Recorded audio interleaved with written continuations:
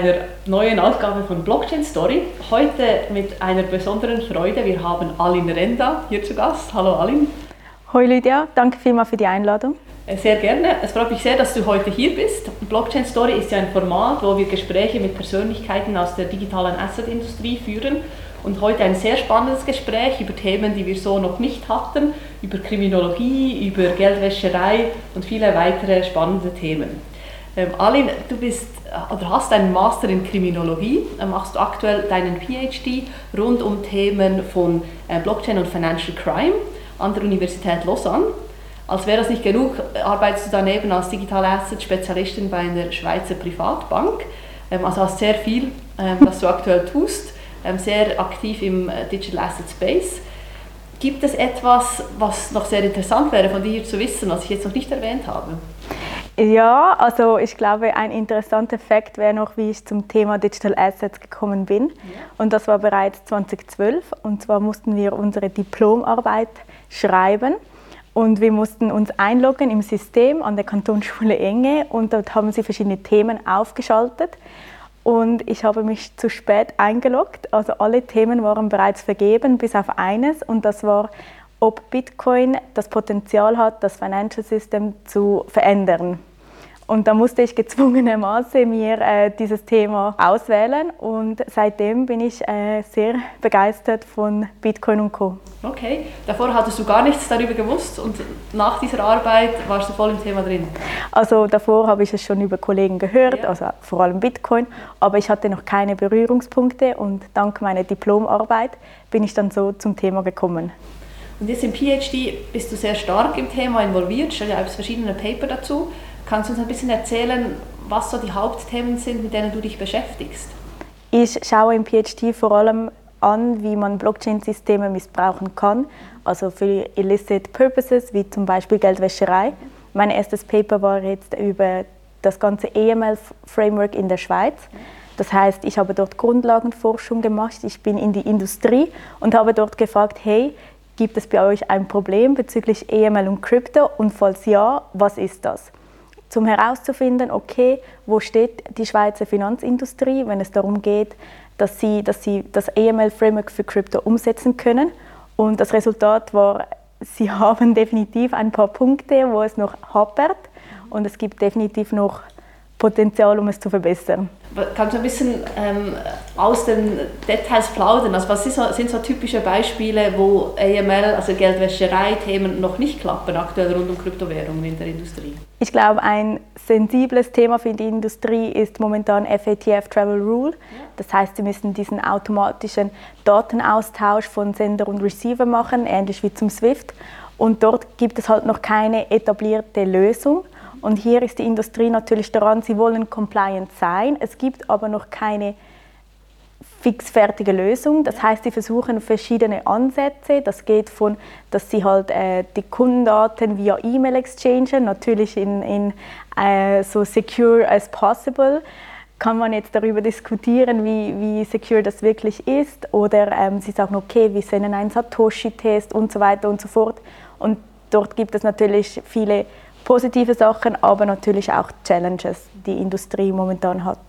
Und siehst du da jetzt auch im Rahmen von deiner Forschung, aber auch deinem sonstigen Wissen rund um die Industrie Möglichkeiten, um diese Herausforderung auch ein bisschen zu lösen? Ich glaube, was hier in der Schweiz wirklich interessant ist, im Gegensatz auch zum Ausland, ist, dass wir immer noch ein wenig ein Silo-Denken haben. Das heißt, wir als Industrie versuchen noch nicht wirklich alle gemeinsam am selben Strang zu ziehen. Es gibt bereits verschiedene Gruppen, die sich dort zusammenschließen, aber die großen Players, die sind wie noch nicht dazu bereit, auch im EML-Bereich zu sagen, okay, wir haben hier ein Problem und wir möchten das gemeinsam als Schweizer Industriefinanzplatz lösen. Gibt es da also bräuchte es wie ein Player, der das übernimmt, oder denkst du, dass zukunftsträchtigste wäre, wenn man sich zusammenschließt und die das alle gemeinsam versuchen zu lösen? Also laut den Forschungsergebnissen, laut meinen Umfragen, die ich gemacht habe, ist es tatsächlich so, dass es am schlausten ist, wenn sich alle zusammenschließen, und zwar nicht nur in die Industrie, sondern auch eine FINMA, eine EMROS, der Bund, so dass es nicht nur privat ist, sondern so die Public-Private Relationship fördert, weil schlussendlich ist es auch der Staat oder hier der Bund, der Interesse daran hat, dass es in der Privatwirtschaft funktioniert. Du hast ja auch einen Master in Kriminologie, das spielt auch ein bisschen in dieses Thema rein, Forensics, Analysen von Blockchain. Wie nützt dir dieser Master jetzt für die Tätigkeit, die du jetzt machst? Ja, ich war schon immer interessiert an der Dark Side. Ich wollte schon immer Kriminologie studieren, habe aber zuerst dann Wirtschaft gemacht, habe dann aber im Master gedacht, hey, du lebst nur einmal, studiere Kriminologie, obwohl halt viele gesagt haben, nein, jetzt warst du schon bei der Bank und es ist doch gut, so wie es ist. Und ich habe mich aber im Master dann bereits auf Wirtschaftskriminalität fokussiert und dort bereits auf Transaction Monitoring through Cryptocurrencies. Also dort habe ich eigentlich angeschaut, Bitcoin-Flows für illegale Zwecke, sei es Darknet-Marketplaces. Wir hatten sehr spannende Cases auch rund um das Thema Pädophilie. Also wenn jemand zum Beispiel Fotos verkauft und dann Bitcoins erhält, wie man diese Exchange-Flows tracken kann auf der Blockchain. Und so hat mir das Wissen eigentlich wirklich geholfen. Ich wollte auch nie doktorieren. Das war nie mein Ziel, dass ich hier ewig Studentin bin. Aber das Thema hat mich so gepackt. Ich habe meine Masterarbeit zusammen mit einer Schweizer Kryptobank geschrieben. Und die Insights dort waren einfach so spannend, dass ich gesagt habe, hey, rein Forschungspotenzial gibt es hier en masse. Let's continue.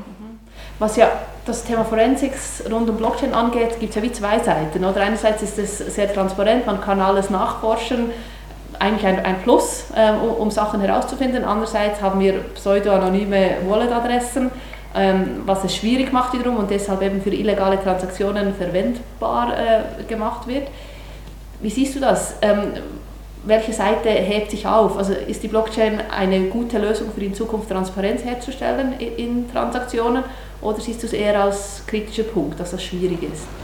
Ich glaube, es gibt beide Seiten. Du hast das sehr gut zusammengefasst. Noch nie hatten Ermittler so öffentliche viele Daten für kriminelle Zwecke und noch nie konnten sich Kriminelle so öffentlich verstecken. Das ist natürlich so ein spannender Gegensatz, den wir zurzeit haben. Und ja, klar, wir können auf der Blockchain identifizieren, wenn etwas als illegale Transaktion geflaggt wird. Die wirkliche Herausforderung ist momentan, sobald du aus dem Blockchain-System herausgehst in die Fiat-Welt. Also sobald diese Transaktion passiert von, ich möchte gerne meine Bitcoins exchangen für US-Dollars, und wie kann ich dann diese Person identifizieren? Und das passiert momentan durch einen guten Exchange mit den ganzen Centralized Exchanges. Das heißt, wenn die Polizeistelle einen Verdacht hat, dann schreibt sie zum Beispiel Binance. Und dieses System beginnt immer besser zu werden, weil auch jetzt mehr die Exchanges Interesse haben, diese Daten herauszugeben, sobald eine Polizeistelle sich meldet. Das war vor 2-3 Jahren noch ganz anders. Okay. Also denkst du, dass eigentlich Kryptowährungen wie Bitcoin immer weniger verwendet werden können für illegale Zwecke oder wird das immer ein Problem bleiben? Also für Geldwäscherei ist immer noch Cash is King. Also hier ist wirklich immer noch der größte Teil Cash, Fiat-Währung, der verwendet wird. Der kleine Teil, der momentan in Krypto steckt, wird sehr wahrscheinlich so nicht weggehen, einfach weil sobald du Potenzial hast, um illegale Handlungen zu tätigen, bist du als Kriminelle blöd, wenn du sie nicht nutzt. Ich glaube aber, dass die Systeme immer besser werden und wir diese auch immer mehr effizienter finden können. Aber wenn ich dich richtig verstehe, wenn du im Bereich Geldwäscherei einen starken Schritt vorwärts machen wollen würdest, müsstest du eher Cash unterbinden, mit der klaren Bemerkung, dass das natürlich aktuell nicht möglich wäre, aber da würdest du mehr in Theorie hinbekommen, als wenn du Kryptowährungen stärker unterbindest. Auf jeden Fall. Also Geldwäscherei ist primär Cash und nicht Krypto. Ja. Du bist ja nicht nur auf der theoretischen Seite aktiv, im PhD oder über deine Masterarbeit, sondern bist auch im täglichen Leben, arbeitest du bei einer Privatbank im digitalen Asset-Bereich. Hast du da Parallelen? Siehst du diese Herausforderung direkt auch bei der täglichen Arbeit, die man im AML-Bereich hat? In meiner täglichen Arbeit zum Glück nicht. Also ich habe keine Compliance-Touchpoints. Ich bewundere auf jeden Fall alle Compliance-Mitarbeitende bei allen Finanzinstituten, die momentan sich Digital Assets anschauen, weil es sehr schwer ist, hier herauszufinden, was ist wirklich der Ursprung. Aber durch meinen Exchange auch mit der Industrie sehe ich schon, dass die größte Frage hier ist Source of Wealth. Also wirklich, woher kommt das Vermögen? Also wenn sich jemand, die meisten Fälle natürlich, oder die meisten Leute, die haben nicht vor 10 Jahren in Bitcoin investiert und diese nie mehr angefasst, sondern die haben natürlich verschiedene Transaktionen getätigt, Cross-Chain, die haben vielleicht Liquidity Mining probiert, die haben vielleicht Staking gemacht.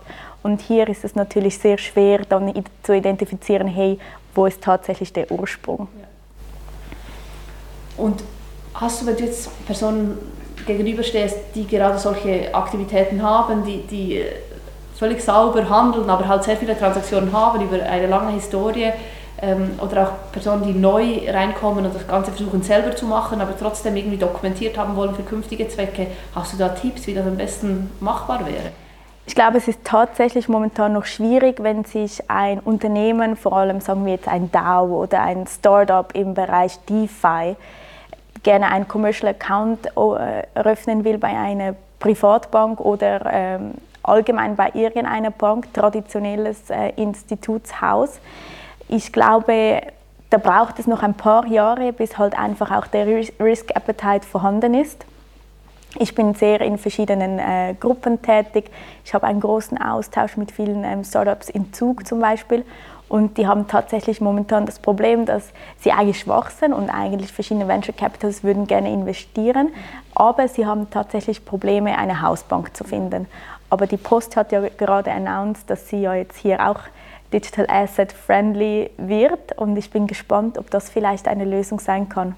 Es ist schon spannend, dass das Problem existiert ja seit Anbeginn und ist jetzt auch in den letzten, ich würde sagen, in den 7 Jahren nach wie vor nicht wirklich besser geworden.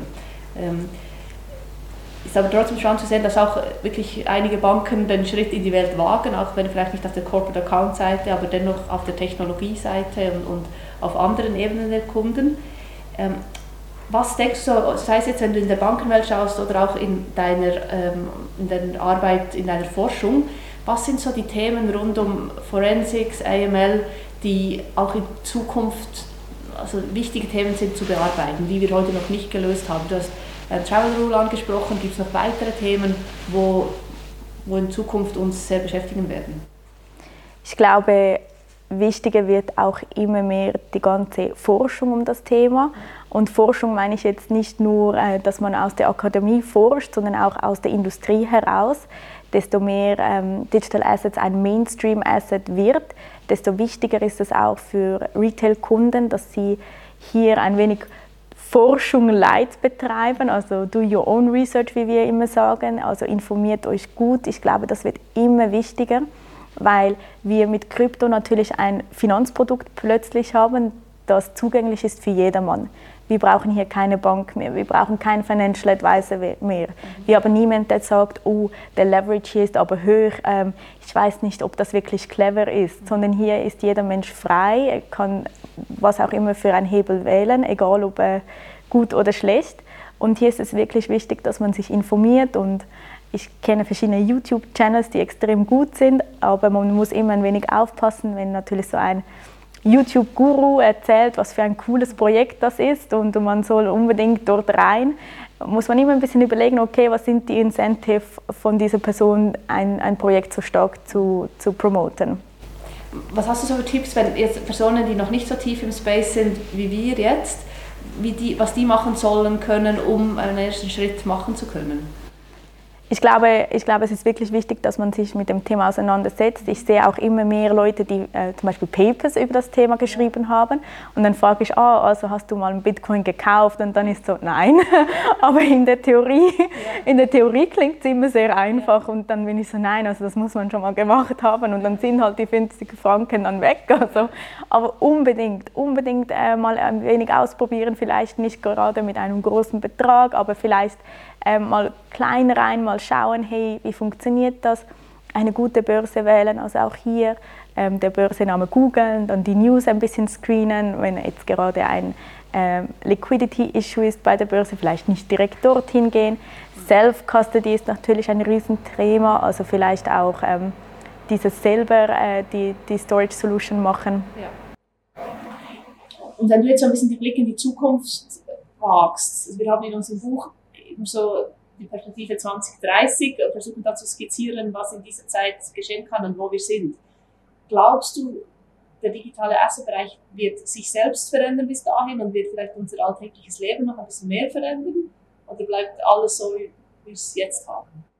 Ich glaube, dass Digital Assets irgendwann eine ganz normale Mainstream-Asset-Class wird. Ob du jetzt eine Aktie kaufst oder ein Bitcoin, das wird vielleicht in 5, 6 Jahren kein Aufschrei mehr geben bei einer Bank, sondern das wird total implementiert sein. Auch sobald wir Tokenization haben, sobald das auch mehr aufkommen wird mit Real Assets oder Securities oder was man auch immer tokenisiert, sobald auch die Systeme funktionieren, also Blockchain und dann Off-Chain-Systeme, also das ganze Core-Banking von einer Bank, sobald das auch miteinander interagieren kann. Das ist ja momentan noch ein wenig ein Knorz, wie wir sagen in der Schweiz, also ein kleines Problem. Was sehr spannend wird sein, das ganze AI-Thema. Da bin ich richtig gespannt, wohin die Reise geht. ChatGPT hat eine riesige Welle ausgelöst in jedem Sektor, also wirklich jeder Sektor ist hiervon betroffen und ich bin sehr gespannt, wie hier die Interaktion zwischen Digital Assets, und da reden wir auch das ganze neue Framework von Metaverse, von DeFi, sobald AI hier wirklich etabliert wird, was das für eine Auswirkung haben wird. Siehst du schon erste Schritte in diesem Bereich, wo du Kombinationen hast zwischen AI und digitalen Assets, die spannend wären? Also sagen wir es mal so, AI hat mein Leben ein wenig leichter gemacht.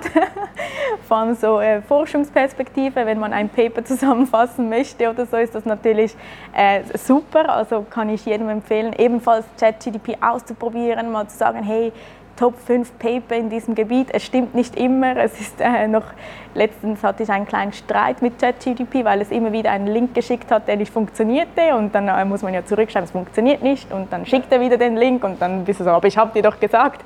Es ist ein wenig wie eine Beziehung. Aber ja, ich würde auf jeden Fall starten, ausprobieren und schauen, wo ist der Added Value für dich persönlich. Also schlussendlich macht es einfach das Leben leichter. Ja. Und was glaubst du, ist so die größte Herausforderung, wo wir aktuell noch stehen und wo wir in Zukunft vielleicht in 3 bis 5 Jahren gelöst haben werden? Ja, ich glaube, die ganze technische Seite, eben wie ich bereits gesagt habe, mit den Systemimplementierungen. Ich glaube auch, dass der ganze Markt ein wenig transparenter wird.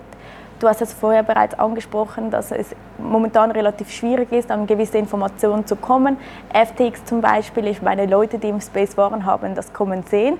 Es war keine Überraschung, sondern es hat sich abgezeichnet. Aber an diese Informationen zu kommen, muss man eben tief in gewisse Communities sein. Man muss viel Zeit aufwenden. Und ich glaube, das Wissen wird sich irgendwann für die breite Masse verfügbar machen. Und da bin ich gespannt, weil das gibt auch einen besseren Zugriff dann auf Digital Assets. Sehr spannend. Ich glaube, wir haben so die meisten Fragen abgedeckt, aber was mich noch wundern würde, ist so aus deiner Perspektive, was noch Themen sind, über die wir jetzt nicht gesprochen haben, aber die dich momentan jetzt abseits von AI noch sehr beschäftigen und spannend.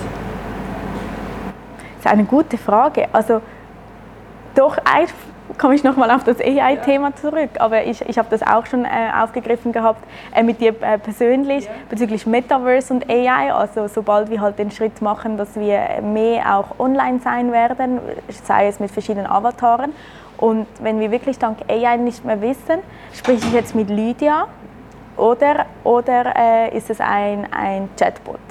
Und das wird sehr spannend sein, auch bezüglich Social Impacts, also wie das sein wird, wenn ich vielleicht nicht mehr mit meinen Freunden kommunizieren, sondern mit einem Chatbot, was das für Auswirkungen dann hat auf einem selbst.